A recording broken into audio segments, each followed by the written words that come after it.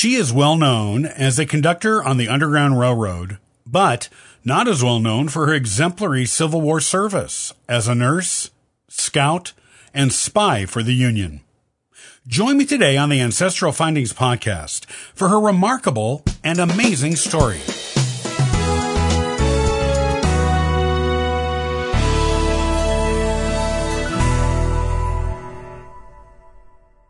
While Harriet Tubman is well known for her work freeing enslaved people via the Underground Railroad, far less is known of her admirable work as an armed scout, nurse, and spy for the Union during the Civil War. She received a military pension for this work and was buried with semi-military honors when she died in 1913. This is her incredible story.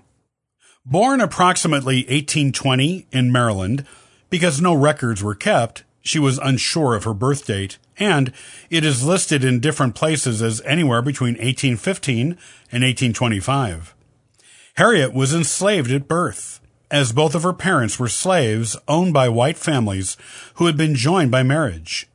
At birth, her parents called her Araminta, and her nickname was Minty. She changed her first name to Harriet after her mother, shortly after her marriage to John Tubman. Harriet's maternal grandmother, Modesty, was brought to America on a slave ship from Africa. Little is known about her other grandparents.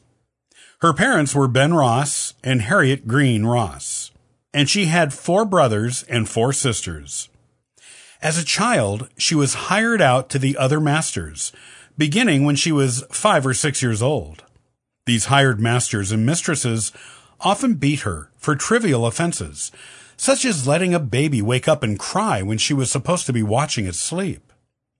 Once, she recalled, she was beaten 5 times before breakfast and bore scars from the beatings for her whole life.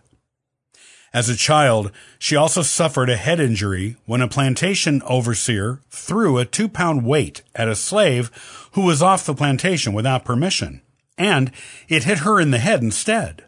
She believed her hair, which had never been brushed and stuck out stiff like a helmet, saved her life. She was unconscious for 2 days before being sent back into the field to work. But because she was still bleeding and unsteady from the injury, the master she was hired out to at the time sent her back to her home plantation. Her master tried unsuccessfully to sell her for years afterward. After the head injury, Harriet suffered periodic seizures, narcoleptic-like episodes of sleep, and visions she said were brought to her by God. She claimed she was a devoted Christian. Her 3 older sisters were sold away from the family, and she never found them again. When a sale was being arranged for her youngest brother, her mother hid him for a month, then threatened both the master of the house and the man who wanted to buy the boy with bodily harm if they came near him. The first potential buyer backed off the sale, and Harriet saw for the first time the good things resistance could bring. Around 1840, Harriet's father was granted his freedom as part of his previous owner's will, but continued to work for the family who had enslaved him, probably to be with his wife and children. Her mother was technically free by this same will, but the family did not recognize her freedom and continued to treat her as a slave. Harriet married John Tubman, a free man of color, in 1844. By 1849, she made her first escape attempt with 2 of her brothers. Her brothers had second thoughts and returned, forcing her to go with them. She escaped again the same year on her own and reached freedom in Pennsylvania.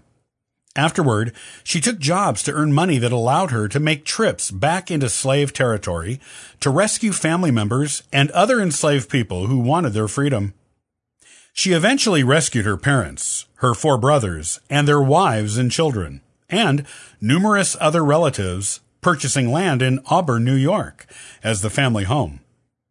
She tried to rescue her sister Rachel, who had been sold away from the family, but found Rachel had died and her 2 sons could only be rescued with a bribe of $30 each, which she did not have.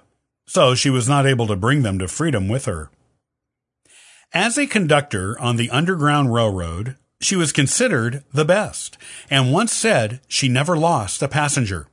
Anyone who went with her reached freedom. Harriet also tried to rescue her husband, but he remarried in her absence and did not want to leave his new wife. She rescued other slaves on that trip, and John Tubman and his new wife raised a family together.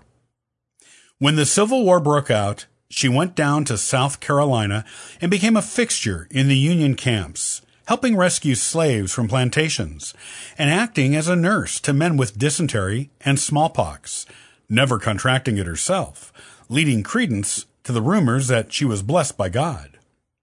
Initially, she received government rations for this work, but newly freed slaves resented it. So, she gave up the rations and made her own money by selling pies and root beer she made in the evenings.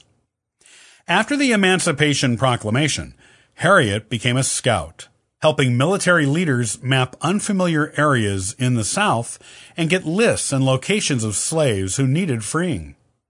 She worked under the orders of the Secretary of War for the Union and provided key intelligence that helped the Union capture Jacksonville, Florida. That same year, she became the first woman to lead an armed assault during the Civil War. This assault on several plantations in South Carolina led to the liberation of more than 750 slaves. Harriet worked with the Union for more than 2 years, and even volunteered a few months more of time with the Union Army after the Confederacy surrendered. Afterward, she returned to her family in Auburn, New York. She spent the rest of her life helping newly freed slaves integrate into life as freed people, and assisting in the suffrage movement for women. She remarried to Nelson Charles Davis in 1869, and they adopted a baby girl named Gertie together in 1874. Nelson died in 1888 of tuberculosis. In 1913, Harriet died at the assisted living home for former slaves she herself helped establish. She was buried with semi-military honors at Fort Hill Cemetery in Auburn, New York.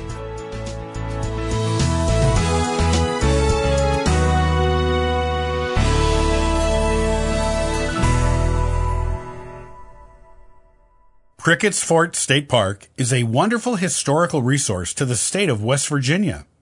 It not only shows how life was like for English settlers on the West Virginian frontier in the 1700s, it also provides wonderful and ample opportunities for fun-filled outdoor family recreation and even cultural entertainment.